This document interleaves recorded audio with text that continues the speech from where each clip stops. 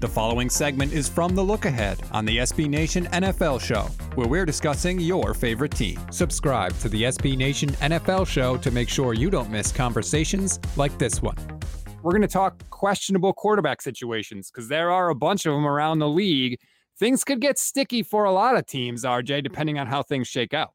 I think it's a huge failure. It's a different situation, but I'm not saying if Tua doesn't work out, but it almost feels like the Dolphins are already prepared for it. Like versus Jalen Hurts. It does feel like the Eagles are not all in, but the Eagles are like, okay, Jalen, 2021's your shot. We're setting you up nicely, safe for the Joe Flacco move.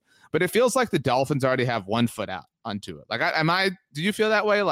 They don't seem like all in and ready to commit. Right. And I think it's because of how Brian Flores kind of handled things last year, right? They started off doing the right thing. They were winning games with Ryan Fitzpatrick, but they said, hey, we drafted this guy. We think he's ready now. We want to see what we have. We're benching Fitzpatrick and we're going with Tua. Cool. That's understandable. You could see that happening. That's happened around the league before. But then Brian Flores starts pulling him out of games and putting Ryan Fitzpatrick back in. They have never really seemed like they've embraced them. They certainly haven't sent a clear, consistent message.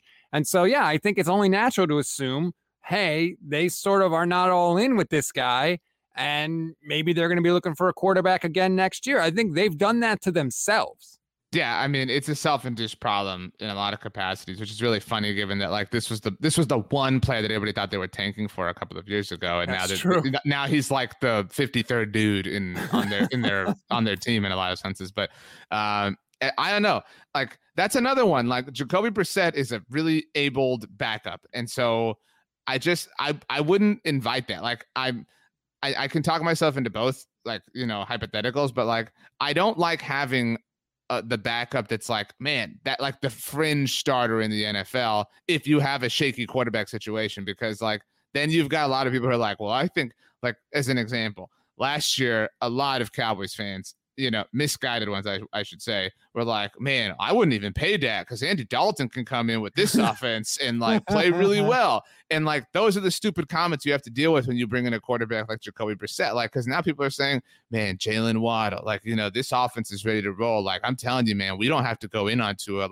We'll just play Jacoby Brissett and it'll be awesome. And this defense is secondary. And then you deal with all those silly comments and it's stupid. It's dumb. You can hear the rest of this conversation by subscribing to the SB Nation NFL Show wherever you get your podcasts.